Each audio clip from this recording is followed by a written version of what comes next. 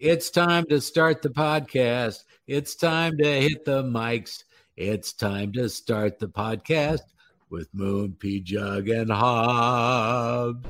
This is the 21st podcast of Moon, Pjugg and Hobbs. 21 podcasts. We've covered a lot. We've covered, I keep telling you what we covered every week. You already know what we covered. You've been listening, right? If you haven't been listening, what the hell? Why should I have to tell you what we've been talking about? Just listen to the show, would you? It's on every Friday, Tom Bernard Network, Spotify, Apple Music. You can find us. Go to Google. Yeah. If you Google anything in life, like what is the size and circumference of the left testicle of a gnat in India, it will know. What's the answer? It's 2 centimeters. That's big for a gnat. That's right. Yeah, that gnat's a swinging. I had a problem this morning with my testicles, and we could go into that later. But, it seems that we've talked about my junk quite a bit in the last couple episodes too. Maybe that's why nobody's listening. And this who is this other person? It's been you talking about it. Yeah, well, and my wife, she brought it up, so to speak. Anyway. Oh, God. Pjugg, how you doing? Doing good. Pjugg here. Pjugg here. She likes to say that every time. And then Hobbs, something happened last night. What was it? Oh, well, I mean, it's not that interesting, but I was invited. I was recruited almost to become a Rotarian. Do you know what a Rotarian is? From the Rotary Club? Yes. Really? I figured you would know about, I figured if anybody would know about what goes on behind closed doors at a Rotary function, it might be you. Well, yeah, and I was a member of the Kiwanis Club. Do they just save koalas? I've never understood what they do. It's Kiwanis. Yeah, what's a Kiwanis anyway? I know we used to go to parades and stuff and throw candy, and that was really all I cared. And you get $3 milkshakes at the state fair. That other voice you're hearing, that would be my friend Chopper Ron. Hey, Ron. Hey, I do have to make a disclaimer that I have no affiliation with CNN, MSNBC, Fox News. I am not a politician, and I don't work for the IRS. I thought I'd throw that out just in case so we don't lose a lot of the listeners right off the bat. Oh, yeah, because who wants to get an audit right away after listening to Moon, Pjugg and Hobbs? Ron and I met a long time ago. It was strange. I had ridden a motorcycle since I was old enough to stand up pretty much. And Ron, when did you start riding? I started riding when I was 7 years old. And here in Minnesota, you need a endorsement on your Minnesota driver's license in order to legally ride. And so you got to go to school for that in class. And that's smart because people need to know, especially motorcycle riders, how dangerous it is. Being a cycle rider, a biker, if you will, helps you to become a much better car driver because you pay attention. When you're on a bike, if a cat runs out in front of you, that could be the end of your life, right? So you got to watch for anything, cracks in the roads, little pieces of dirt, whatever. But Ron and I were out at this class in Dakota County. We were sitting in this classroom, and, we were almost like the class clowns. There was a male teacher and a female teacher, and it was obvious that the two did not like each other. But Ron and I took a liking to one another. The next thing you know, we have our motorcycle endorsements. We're riding. I have a V-Star Yamaha 1100. Ron at that time had a beautiful Harley. It's called a Road King. And later he ended up getting the 25th anniversary of the Road King. And that thing is sweet. But we started riding. And we added a couple of guys in our group from the radio station. The next thing you know, we come up with a group called the Wild Boars. It was like the movie The Wild Hogs, only with the Wild Boars, we took our Ambien at 9:00 and we're out. And these guys wanted to go riding. Oh, God, first thing in the morning, hit the bike at 7:00. And the Boars is BORES. Yeah, and I got to say one thing, Moon, that I think was the best thing of motorcycle riding with that group was that we just didn't love the love for motorcycles. I mean, we really liked each other a lot. We ended up being great friends, and all of us, and we rode hard, and we had great times, and we all had different bikes, and I think that made it interesting too. But I think the main thing is that we built that friendship up, and we still have that friendship with the riders, and it's more than just about motorcycle riding. It's about actually riding with friends. And some of the places we rode were unbelievable. We went to the Smoky Mountains and we stayed in a town called Townsend, Tennessee. It was just a little dot in the road, but it was right at the mouth of the Great Smoky Mountains. Right nearby, there's a road called the Tail of the Dragon. The Tail of the Dragon is considered the Super Bowl of motorcycle riding. It has 318 turns, and I believe it's 11 miles. In Tennessee, we saw black bear, we saw wild turkey, we saw deer. The stuff we saw on the road, when we went to Wisconsin, we went to Door County, and then we went to Green Bay, home of Lambeau Field. And Ron did something at Lambeau Field on Family Day that I couldn't imagine. On Family Day, all of the players from the Packers come out, and the kids from the neighborhoods get to come by and play catch with like Aaron Rodgers. Wouldn't that be cool if you were a kid? And they do this each year. And so we're parked at Lambeau Field.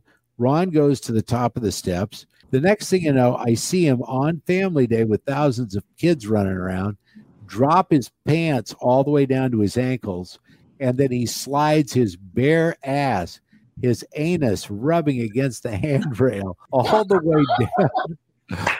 way down the handrail.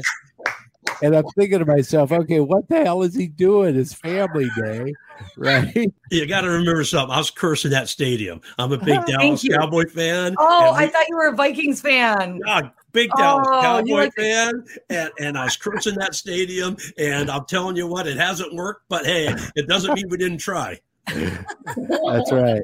And I'm thinking to myself, okay, what am I witnessing and why is this happening to me now? I'm thinking we're going to jail. Earlier on that same trip, check this out. On our way to Lambeau, I got lost in Green Bay. And so I pulled over to ask for directions. And there was a business that had a lot of cars there. So I just went walking in, not knowing what kind of business it was. God, turns out I walk into a funeral. Right? It was a funeral home. And here I am with my helmet on. And I come walking in. And they're all looking at me like, what the hell is your problem? How did you not know it was a funeral home? What do you just saw cars and it was a building? Like what? How did you miss that? I have no idea, but I waltzed right in. You remember that? That was nuts. Yeah. I think you were trying to get directions. We were trying to get directions somewhere, and we pull over, and here you are. You're walking into this funeral home. Well, you know, Moon, I think one of the most memorable times is when you said we went up toward Green Bay and went up toward Door County. And I'll never forget, you wanted to hit a fish boil. You know, that was important to you, is to hit a fish boil. So sure enough, we're up there on a Friday night and we get to this place. There's a sign out up front and it's saying fish boil. So we get up there and we go inside, and we're lucky enough they got room for 4 or 5 more of us. And so we go sit at this table, and they got this great big pot sitting outside on these great big giant flames. And I don't know if the listeners or any of y'all know what a fish boil is, but they take up from Lake Michigan, and they'll take this big white fish, and it's a greasy fish, and they'll throw it in this big pot, and they'll throw in potatoes, and they'll throw in corn on the cob, and they'll boil it up. And right before the fish gets done, they'll kind of tip it over a little bit, and the grease from the fish goes on the fire, and it just flames up. And then they take it off and they bring it inside and dump it on this table, and then you get this great big fish boil. Well, we're sitting there, we're eating this fish, and there was a group of elderly ladies. I say that in the means of them. They were probably 80 years old, the youngest one. They were with a bridge club from Michigan. And so we're sitting there and we're talking, and we have our chaps on. It was getting chilly, and we're looking at these clouds coming across Lake Michigan there. And I mean, it's looking bad. The fog's rolling in, and we're all thinking, we got to get out of here, guys. Let's hurry up. Let's eat. Let's get on the bikes. We got to get back to Green Bay. So we're sitting there, and this lady comes up and she taps me on the shoulder, and I got my chaps on, and I was in pretty good shape. Used to do some bodybuilding. And she says, hey, can I get my picture taken with you? So I said, sure. So she comes over, she kind of holds on to me, and she gets this picture taken. I kind of give her a little kiss on the cheek. Well, every single girl at the table, and there had to be 10 to 12, wanted their picture taken. So we're sitting there, and I got to go around the table and put my cheek next to their cheek and take a picture. And so the guys are saying, come on, let's go. We got this clouds coming in and the fog rolling in. And so then I said, girls, I really got to go. So then we take off, we're outside, we're getting ready to get on the bikes. And one of the girls come out and said, hey, we didn't get your name. So one of the guys says, it's Chopper Ron. And then all of a sudden we take off and driving, just like in the movies, buddy. I love that story for a lot of reasons, because mostly it wasn't people lining up to take a picture with Moon for once. Oh, yeah. Check this out. So we'd been riding the bikes all through the upper UP of Michigan. We were going to put the bikes on a ferry and go across the big lake from Ludington, Michigan to Manitowoc, Wisconsin, home of Stephen Avery. That's that Badger. That's the last coal burning ferry on the waters right now. We bought our tickets to go the next day, and we're on our bikes, and it is pouring rain. So we try to get into our hotel room, and we all go into one room because we're going to order pizza. We were all like soaking wet, taking shirts off, blah, blah, blah. Here comes our pizza, and the delivery young guy was maybe 18, 19 years old.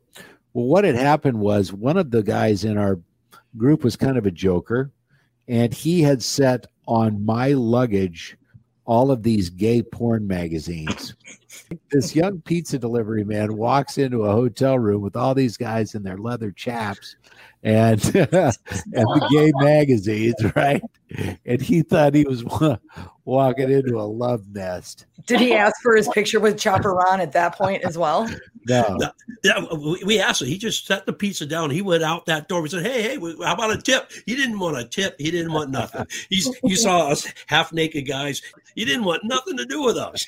He's like, I've seen this movie. I know how it goes for the pizza guy. Actually, speaking of gay, earlier in the podcast, don't remember which episode, we had on from the Sisters of Perpetual Indulgence, Sister Tasha Salad.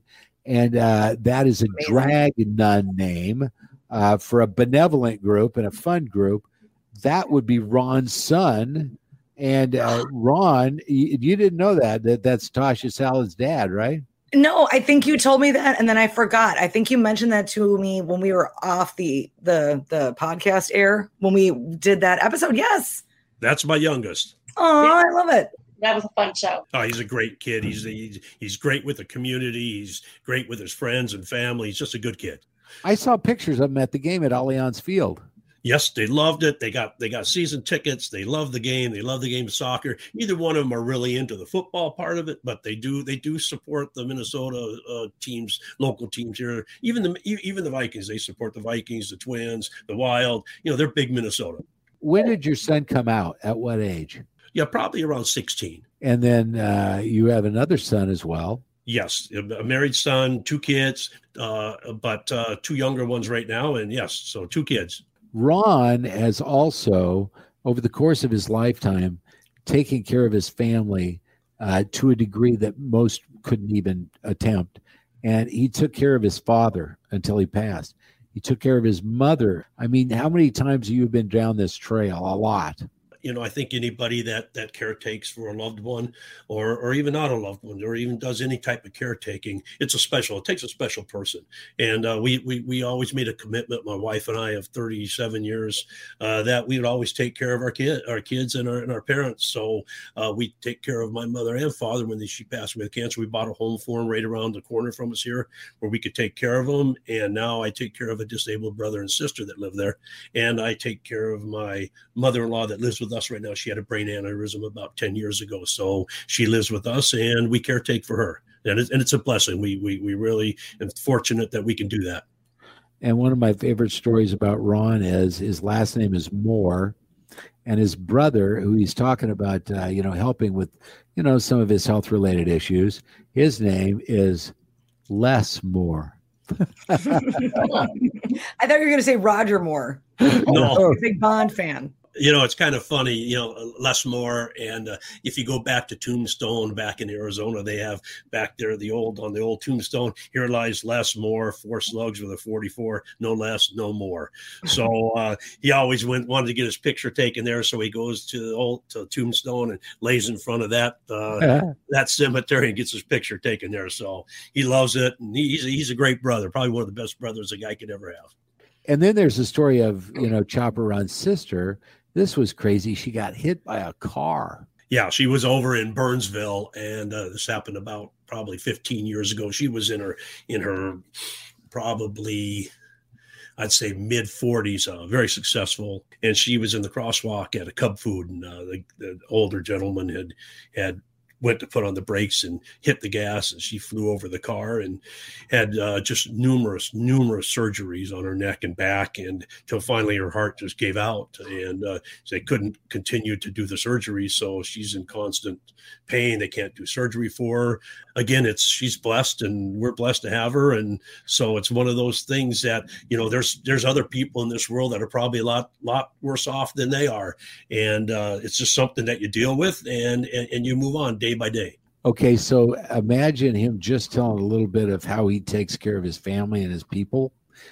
Tell him about your tat. I designed it, and I waited many years, and I kind of wish my kids and my grandkids my older grandkids would have waited to get tattoos, but you know how that is. So, but I got a tattoo, and it's a old atlas, and the atlas is kneeling down. He's of age, and he's holding the earth up, and above the earth it says, "With pain comes strength." And I wanted to tell a story of my life, and so I had put that on there because I always felt that I always had this great big burden on my shoulders. Not that I regret it by any means, but I always had this big burden on my shoulders to take care of family. So here's the old atlas on one knee, and he's got the earth up there, and then in the earth there's 2 silhouettes of a male and a female to resemble part of the earth inside, like land, and you can tell they're silhouettes, and they're of grandparents and grandmothers and grandfathers that I had lost. And then in the pillars, I have pillars coming down like Roman pillars, and in the bottom of the pillars, it's all Roman numerals. It has all the grandkids and kids' birthdays and our anniversaries.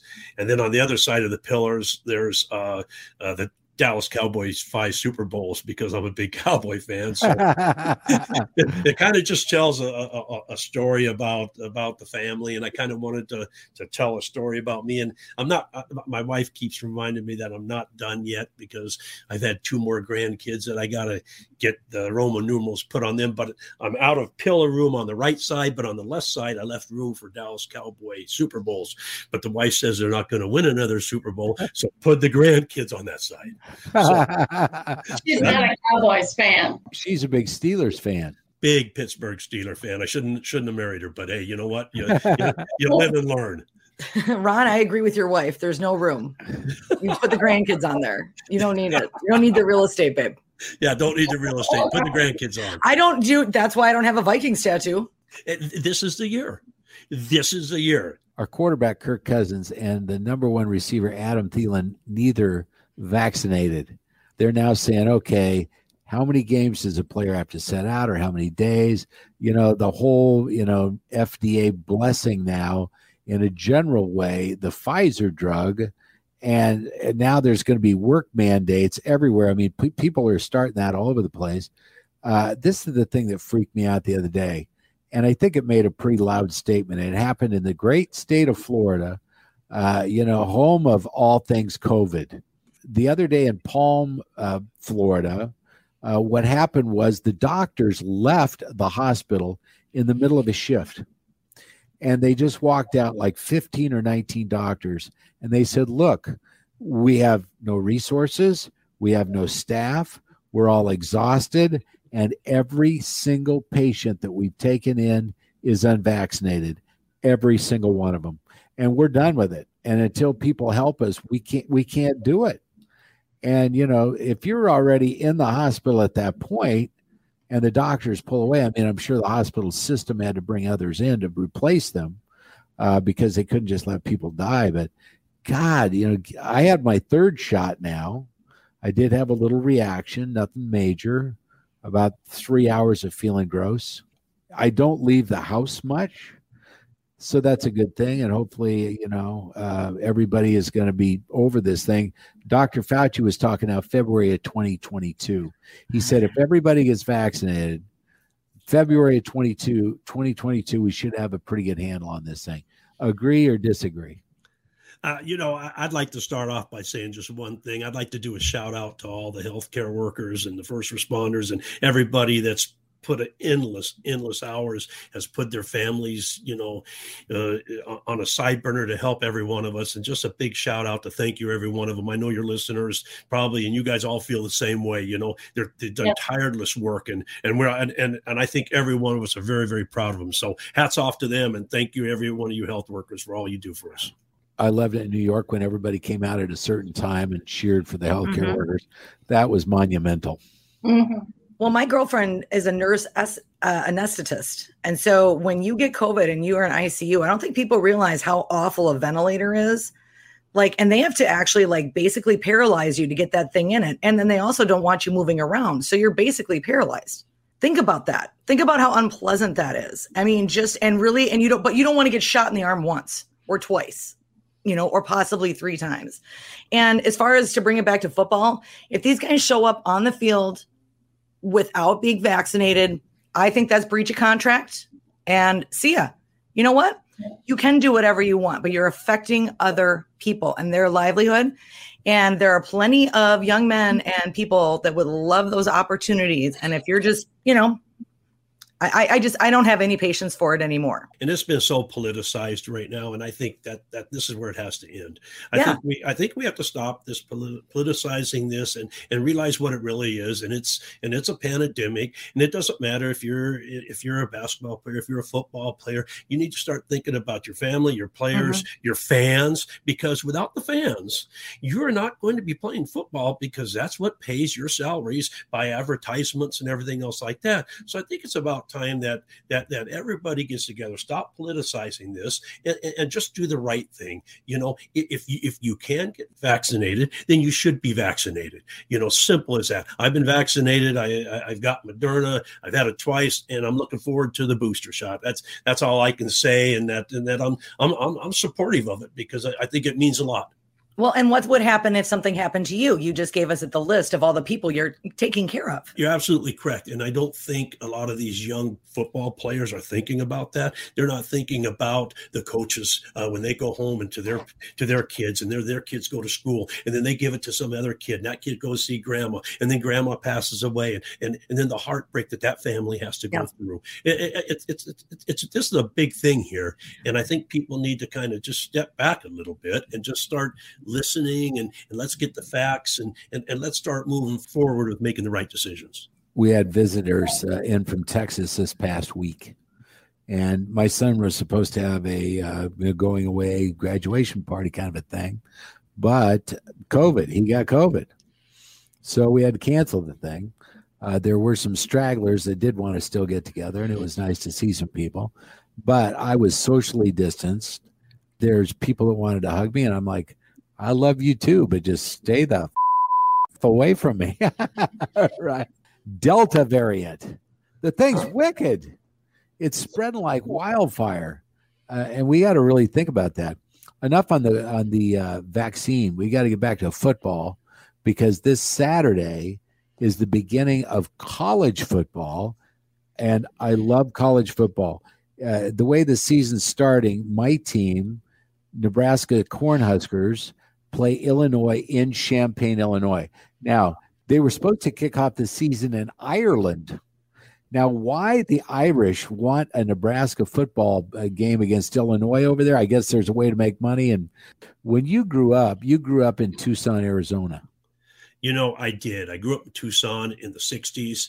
Back then, Arizona didn't have a pro team. So you either followed San Diego Chargers, you either followed the Rams, or you followed Houston Oilers, the old Houston Oilers, or Dallas Cowboys. Because every divisional games, they always show the divisional games. So they always show the Dallas Cowboys. So I ended up just falling in love with the Dallas Cowboys, Roger Staubach days and stuff. And when they were battling in, their divisions and Super Bowls against the Pittsburgh Steelers. And so football was a real big thing. And I can understand why some college states that don't have a pro team follow college teams to a T, because they don't have pro teams, and we never had a pro team. I don't know how my brother ended up being a Detroit Lion fan from all that, but he is a Detroit Lion fan. Both Pjugg and Hobbs are Vikings fans. And, for me, when I grew up, I was in Nebraska. Our closest NFL franchise was Denver, the Broncos. So, eventually I ended up, moving to Denver. I became a hardcore Broncos fan. I was back in the John Elway days. It was easy to love the team because they were amazing. And, they had a lot of superstars, and it was a lot of fun to watch. When I moved up here, I bought tickets for the Vikes in the Metrodome. There was somebody that had some for sale, 2 really bad tickets in one of the end zones, way up at the top. But I will say that after 2 weeks of people being so drunk that they didn't even know who was playing, all in my section, a couple of fist fights broke out. I drug my son out of the beer and the fist fights, and I said, that's it for the Vikings tickets. I had this friend, and he was a Packers fan, and he asked me to come over and watch games with him. So, it was fun to watch. They were a good team. And over the years, I've always been a college fan first and NFL fan second. My favorite NFL team at the minute is probably the Vikings or the Packers, either one. But I'll tell you what, I have had a love affair with Tom Brady for 15 or 20 years, right? The guy's a superstar. And what does he do first year after going to a new team? He wins the Super Bowl right out of the chute. First year, the guy is amazing. Do I think he needs to retire? I just would hate to see somebody that had that much success end up with a permanent disability from getting hit. He's protected by angels. I don't know what he did in a past lifetime, but he is surrounded by angels. What makes a good quarterback, and I think all of us football fans will agree with that, is that the homework. And Brady's one of these guys that'll go do the homework. And it's not just reading the defenses and watching the films. It's also, when I say homework, it's also the training, and it's also the diet. That guy looks probably as good as he did when he was in high school. And I don't think there's one girl out there and half the guys that don't think this guy looks great, and he is. He's just a great athlete, and he's intelligent, he's smart. He knows how to read the defenses, like you say. And back now to the Dallas Cowboys, I always have hope for them. I know injuries hurts any team, and with the salary caps, there's a lot of issues and problems with these teams coming up and building in 1 and 2 and 3 years. And us as fans, we all want our team to win the Super Bowl every year, and it's just not going to happen. I think Dallas has some superstars, and if they play to that level, you have Prescott, you have Ezekiel Elliott, you have Lamb, you have Cooper, you have Gallup, you have those are your 5 key players on your offense, and these people have to show up, and they got to play like star players. I think the problem is that we don't have no defense again this year. You gotta have that combination. If you go back to like you said, the old Elways and Broncos and the old Chicago Bears, which made a lot of these teams very successful. The Steelers, they had great defense, great offense, and Dallas Cowboys this year doesn't have the defense, I'm afraid. So I think we'll probably win our division and maybe win 10 games. But besides that, I don't think we're going to go much further this year. So go Vikings. Have you ever been to the stadium in Dallas, the new stadium, Ron? I haven't. I went to the old stadium, and it's funny. My sister-in-law got married to a guy from Texas, and we went down there for the wedding. And of course, I lived in Waco, Texas for a year, so I kind of like the Texas area. And so we went there. We went there for the wedding, and I was really excited because the groom had Dallas Cowboy tickets. And so we went to the game. They were playing Seattle Seahawks, and it happened to be when Emmitt Smith, when he broke the record. Oh, yes. And so we were there. And so my wife, we had 4 seats, but 2 seats were lower, 2 seats were higher. So the girls let us guys take the lower seats because we were big Cowboy fans. And so my wife come down, and she brought me the nice hat and the shirt for Emmitt Smith breaking the record, So the old stadium, I thought it was really great. it was really showing his age at that time. So I think the new stadium is awesome, and hats off to the owner, Jerry Jones, there for being able to come up with that money and not have to hit the taxpayers and everybody else and to donate and everything else. They did a great job. So I think it's great that these owners are putting up new stadiums. I just hope that a lot of them start dishing out their own money instead of hitting the taxpayers for them.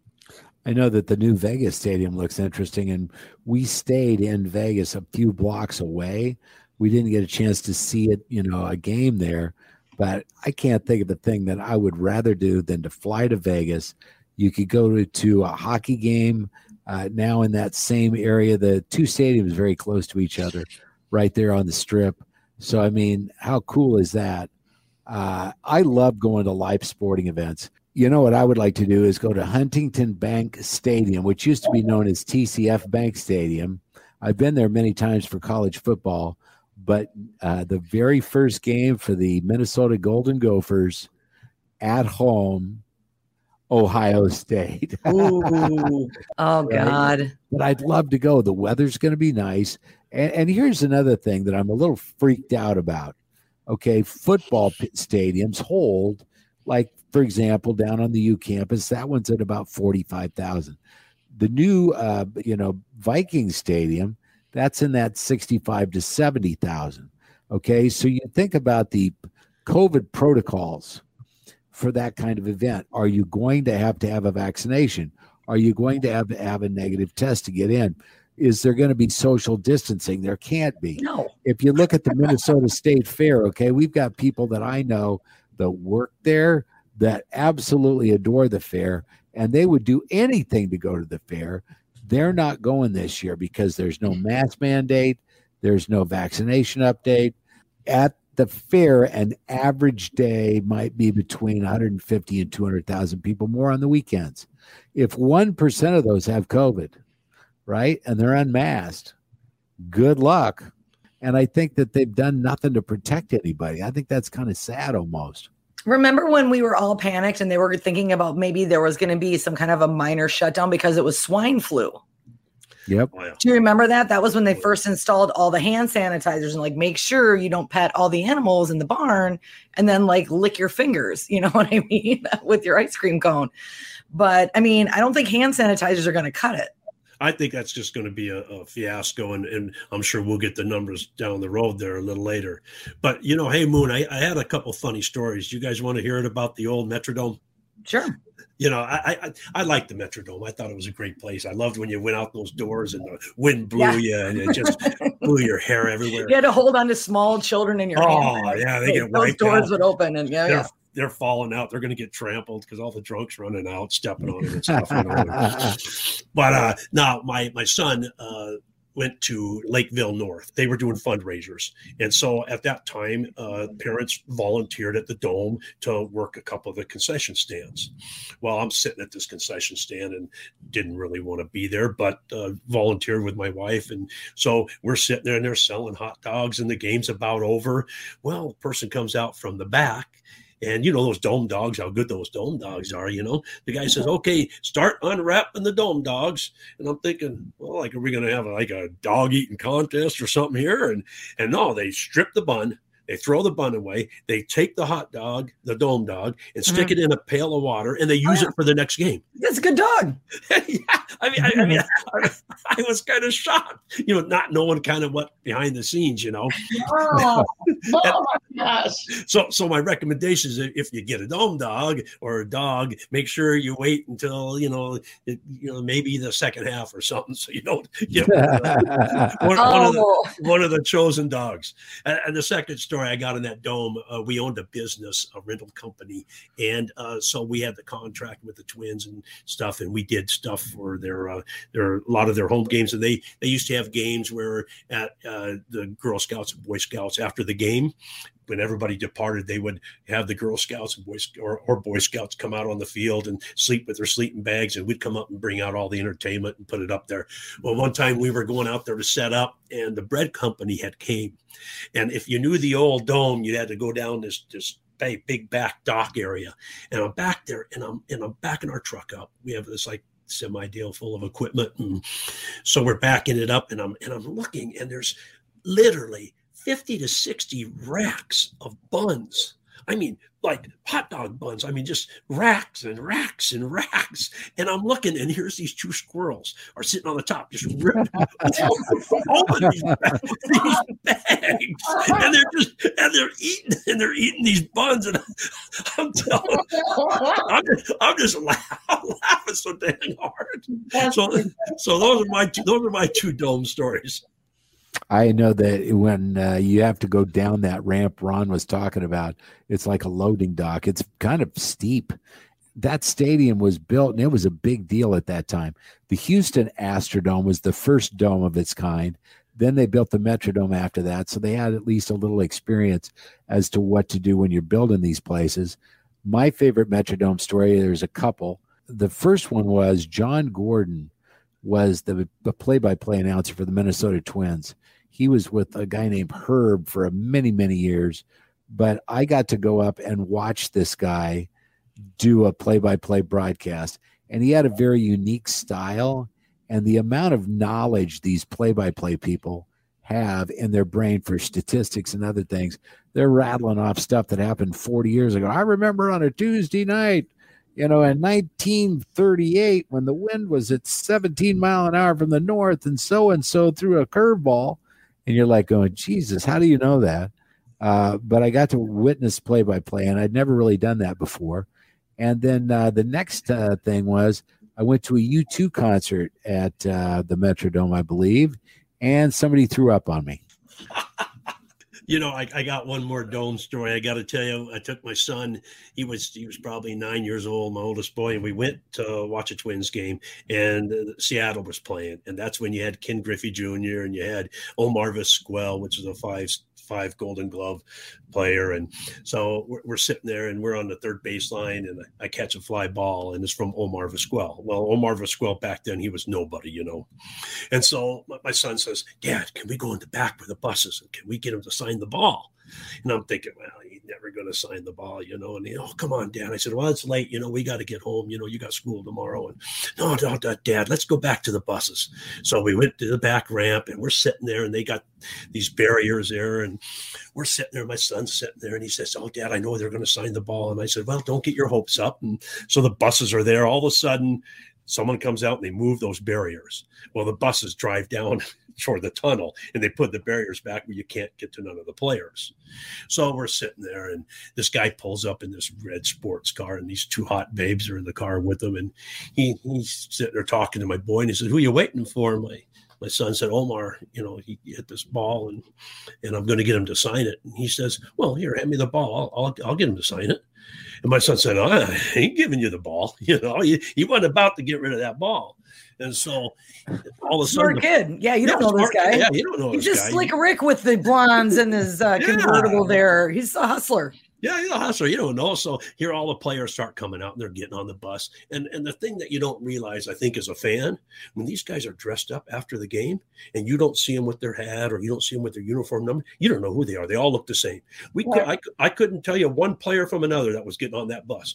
All of a sudden, one guy goes around the bus at front, and then he comes off to the side, and his buddy waves him over, and here it was, Omar Vizquel. And I would have never have known. I wouldn't have known him from Adam and Eve. So he sits there, and he grabs the ball, and he signs the ball for my son, and taps him on the shoulder. The guy the red car opens up the trunk, and he has a poster of Omar, and he signed the poster for him and gave it to my son.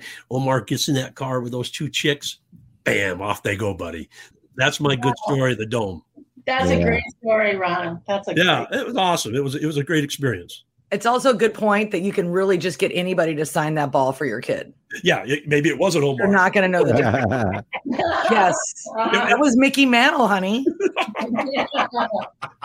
I know this. Where those buses park where the players get in and out of the stadium? I went there one time also looking for autographs, and I bet I saw 15 hookers. Right? Oh, doesn't surprise me. That's where they were also looking for autographs, Moon. Yeah, a DNA autograph. They have a little black book. That's for the autographs. Yeah. I have a question for Ron. Yeah. When you vacation in Panama City, Florida in the winter, you have a metal detector. And didn't you find something pretty valuable last year.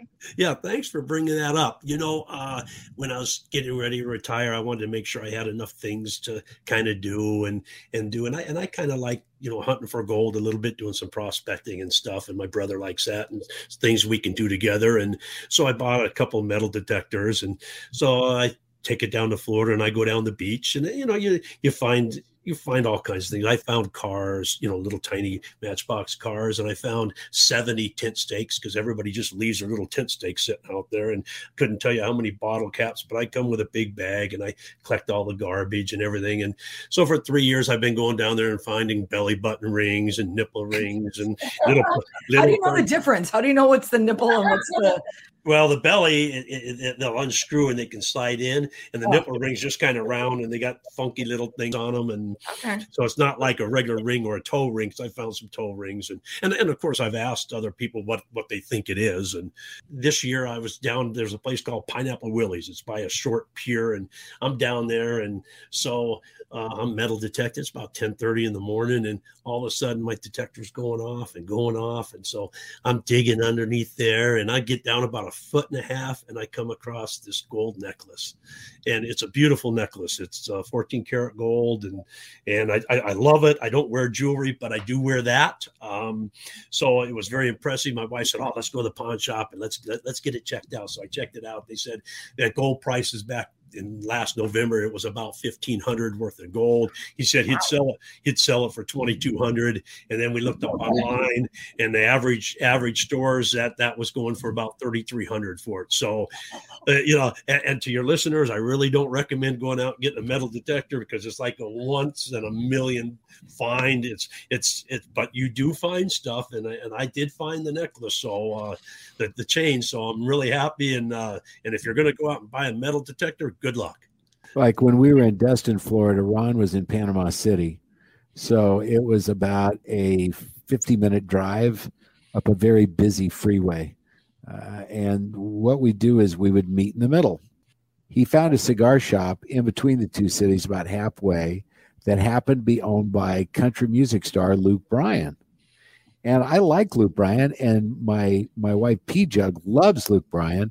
I've taken her to see him twice. She thinks he's great. She thinks he's cute, whatever. So I go into the humidor and I said, "Okay, do you have anything that I really haven't smoked before, just to see if there's something new?" And she goes, "Well, have you had one of Luke's cigars?" And I go, "No." I said, "How are they? Mild, medium, full bodied?" And she said, they're kind of mild to medium. And I go, "That's about my speed. So yeah, I'll take one of those." And my wife had ordered a wine and a cigar. And Ron and I took a cigar out, and we were smoking outside in the breeze, the ocean wind, breeze and all that. And then here comes Pjugg. She said, "Here's your cigar." She goes, "Man," she goes, "those are pretty pricey." And I go, "How much was it?" She said, $38. And I go, "For a single cigar?" And I smoked it, and it was terrible. It was a terrible cigar for like $38. That's, and the surprising thing, you would have thought that maybe on the little tube that it came in, that maybe it had been autographed or something, or a picture of a guitar or something to keepsake, right.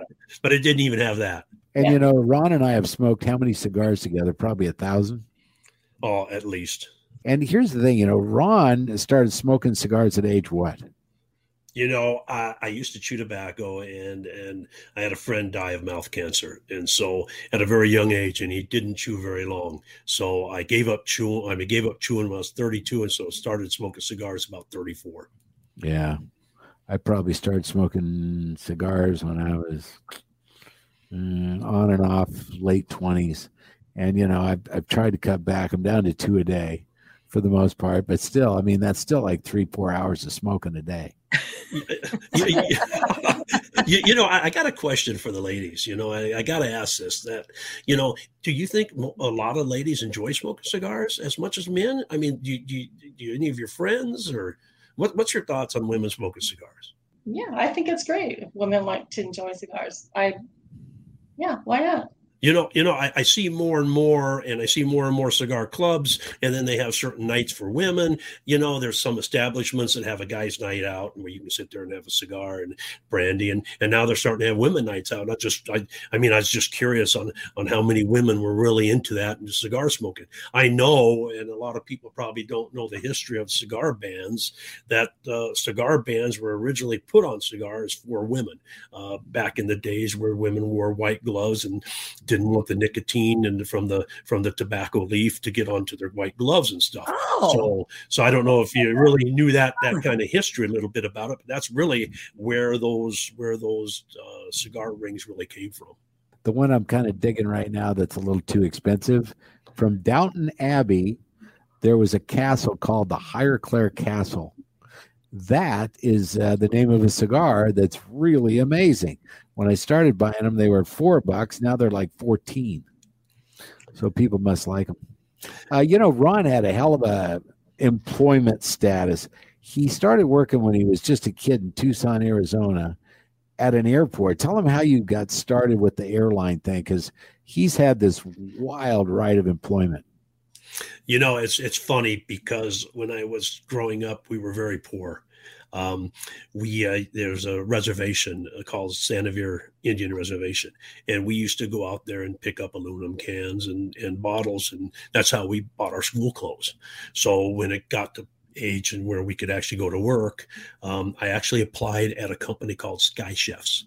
Sky Chefs is a catering company back in the days. I believe they're still in business, but back in those days when they give all the food and they'd have, all the entrees, and you'd get lasagna and you'd have knives and forks, and, you'd have a real meal on an aircraft. And so when I got out of school at 3 o'clock, I would end up being at the airport at 3:30 and working till 11, and I was washing the dishes. The trays would come in and you'd pull the trays out from the containers, and you'd put the ceramic oven dishes into a wash bin to soak, and then the cups would go here and the silver would go there. Then they'd go through a washing machine. And then I ended up being a driver when I was delivering food out to the airplanes. And then I ended up with a guy who was working out the airlines and asked me if I wanted to clean small aircraft.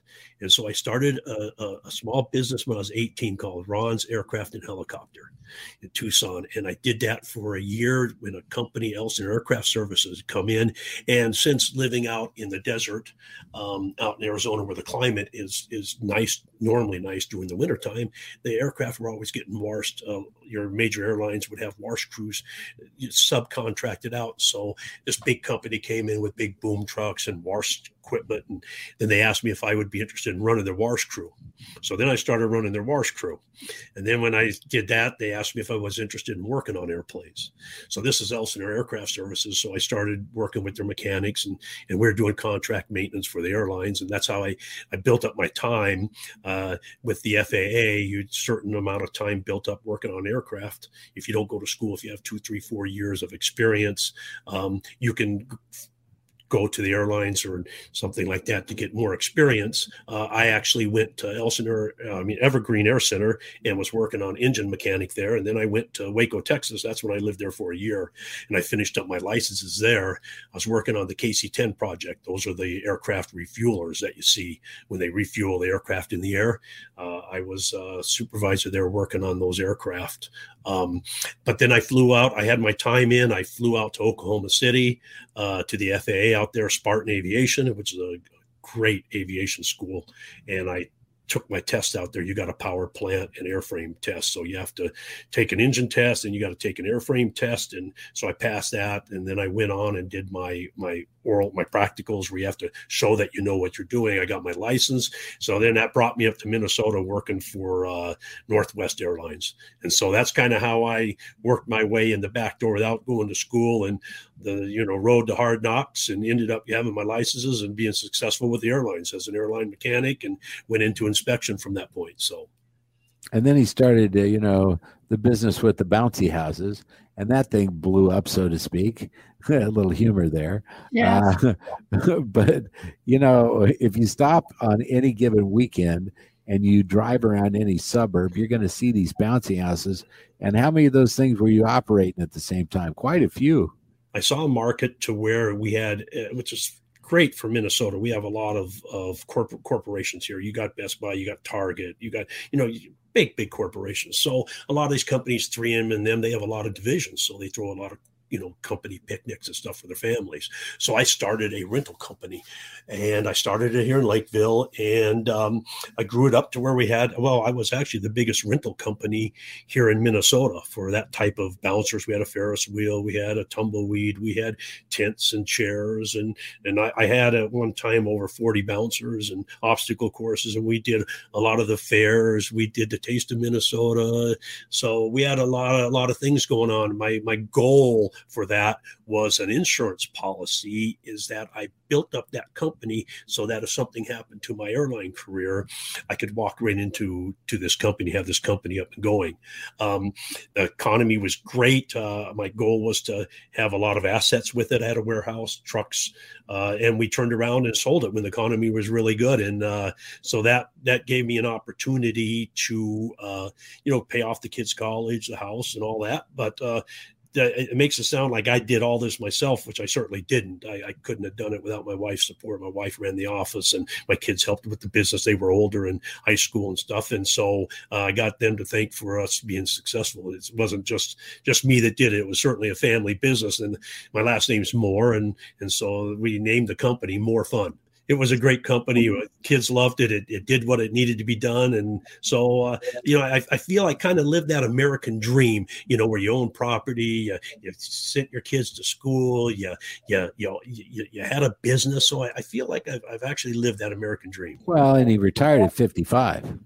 Yeah, I did retire at 55, and it's one of the best decisions I think we've ever made. And my recommendations to people are that you may not have all the money in the world, but if you have your health and you're able to get away, you might have to give up a little bit more, but it's well worth getting out and retiring while you can. We would like you to share this podcast with somebody you love. Even people you dislike. That might even work out better for you, right? Just share the podcast with people you like or dislike. Check out our website, moonpjuggandhobbs.com. If you want to write us on Gmail, it's moonpjugghobbs@gmail.com. Do you have any shows coming up this week, Hobbs? I do. On Saturday, I will be at Cracked Barrel Winery in Hudson, Wisconsin. You should come, Pjugg. Oh, okay. It's outdoors, Moon. You could social distance, and you can smoke cigars. Chopper on. It sounds like it might be a date. It's a beautiful drive. It's just a little bit outside of Hudson. So Cracked Barrel Winery starts the bar. Well, the bar is open during the day too. It's a winery, but 6:30 the comedy show starts. That's episode 21. It's time to end the podcast. It's time to shut off the mics. It's time to end the podcast and get 1,000 likes. You need to share this podcast with friends in cars or bikes. It's time to end the podcast and get 1,000 likes. Why do you always listen? I guess we'll never know. A fat guy in a wheelchair. What the does he know? It's time to end the podcast. It's time to get some likes. Go to your computer, type it in, you're gonna win. We are out of lyrics in Moon, Pjugg, and Hobbs. That was wonderful. Bravo! I loved that. Oh, it was great. Well, it was pretty good. Well, it wasn't bad. Well, there were parts of it that weren't very good, though. It could have been a lot better. I didn't really like it. It was pretty terrible. It was bad. It was awful. It was terrible. Get him away! Hey, boo! Boo! Let's put this show out of its misery.